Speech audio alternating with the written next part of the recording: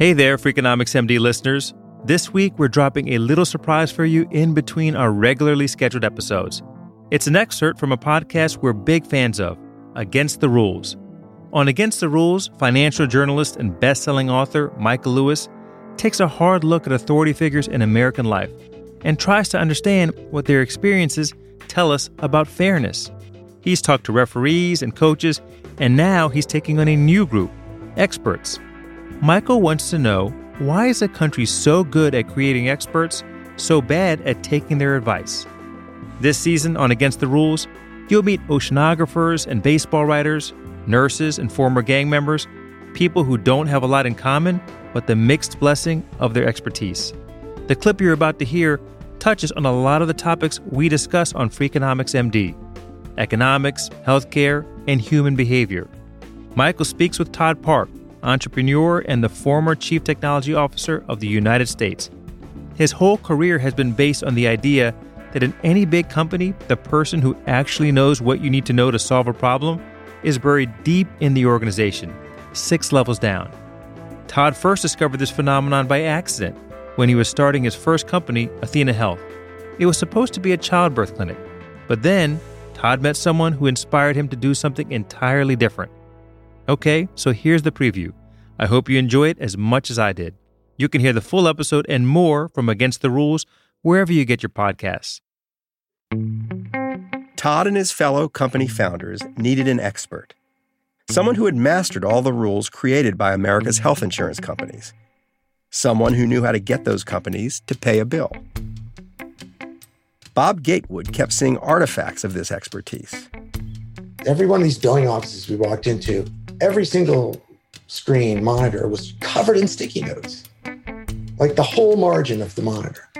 And so we would always point at the sticky notes and ask the person, what's that?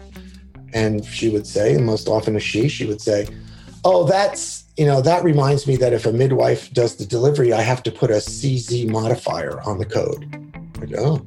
Or, here, this one reminds me that Aetna only reimburses for a GYN visit every 18 months, not 12 months. So I got to remember not to schedule an Aetna patient too soon. And there were thousands and thousands and thousands of these things. Medical billing had become so complicated that hospitals were now employing a medical biller for each and every doctor.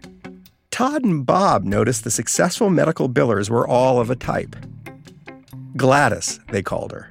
Super type A, won't let anything past her, likes to hold people accountable for their mistakes. Right. And is just kind of pissed all the time, like angry that they're not getting paid what they should.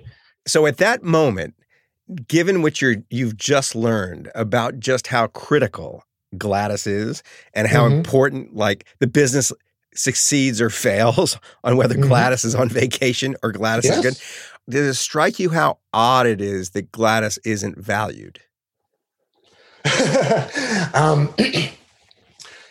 Well, that's part of why she's pissed, probably. Unless, sometimes Gladys was the wife of the surgeon. Right. Right. They were all women. I'm not I'm not being sexist. No. Every single one we met was a woman.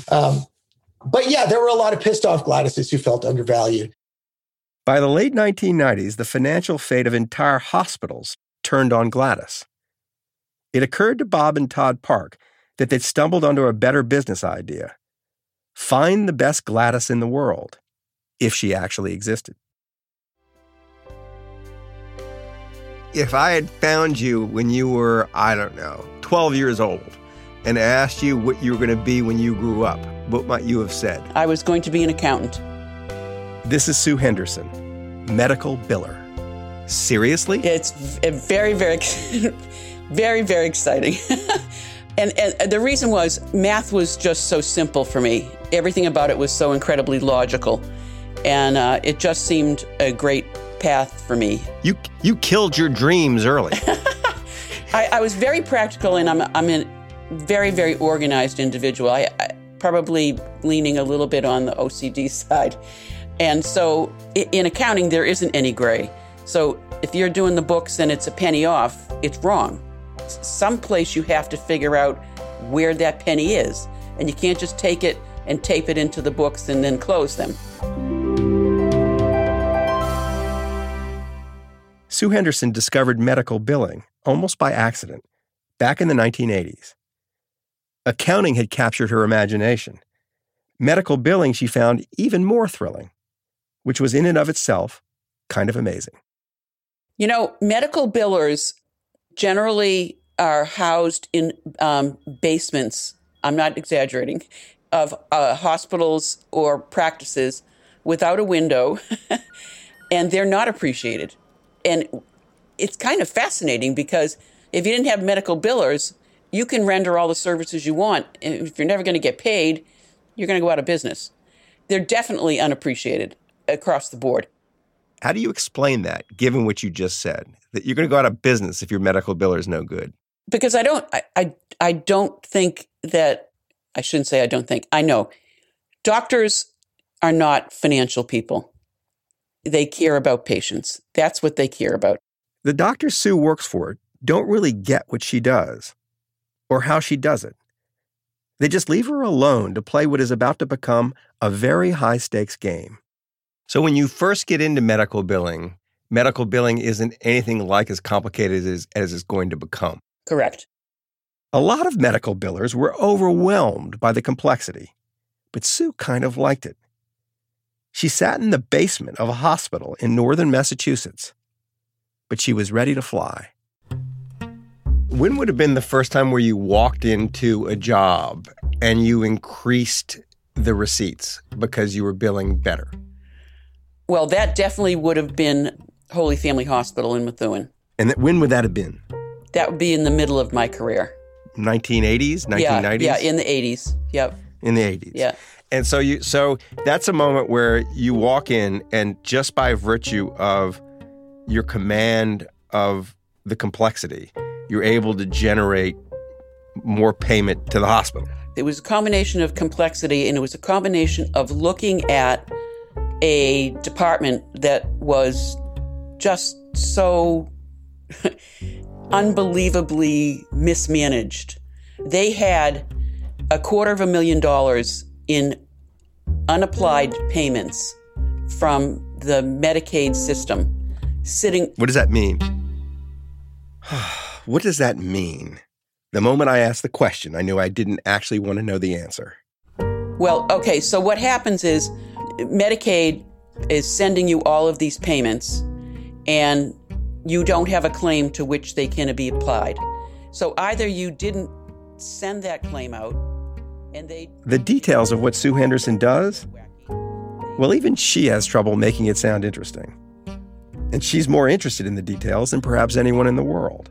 What's the secret to getting the revenue, getting the money out of the insurance company? It unfortunately is playing by their rules.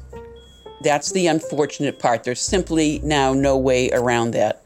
And so if they're saying you need a modifier 55, you need a modifier 55, period, end of sentence. There's no way around it. And it's just playing by their rules. What's a modifier 55? I don't actually care about a modifier 55. The modifier 55 would be a second, I won't describe it exactly, but it would be a second procedure code that is appropriate with the initial procedure code. So there are hundreds of versions of this problem with medical billing where there's some nitty detail that if you leave it off, you just don't get paid. There are thousands of them. And over time, they were basically in your head. There were a lot of them in my head. Have you run across any medical billers who felt like you're equal? Oh, that's a very, I can't answer that question because I'm quite sure there are. I'm quite sure there are. Are there other people as equally knowledgeable? Absolutely. I don't know. You just haven't met them. I haven't met them.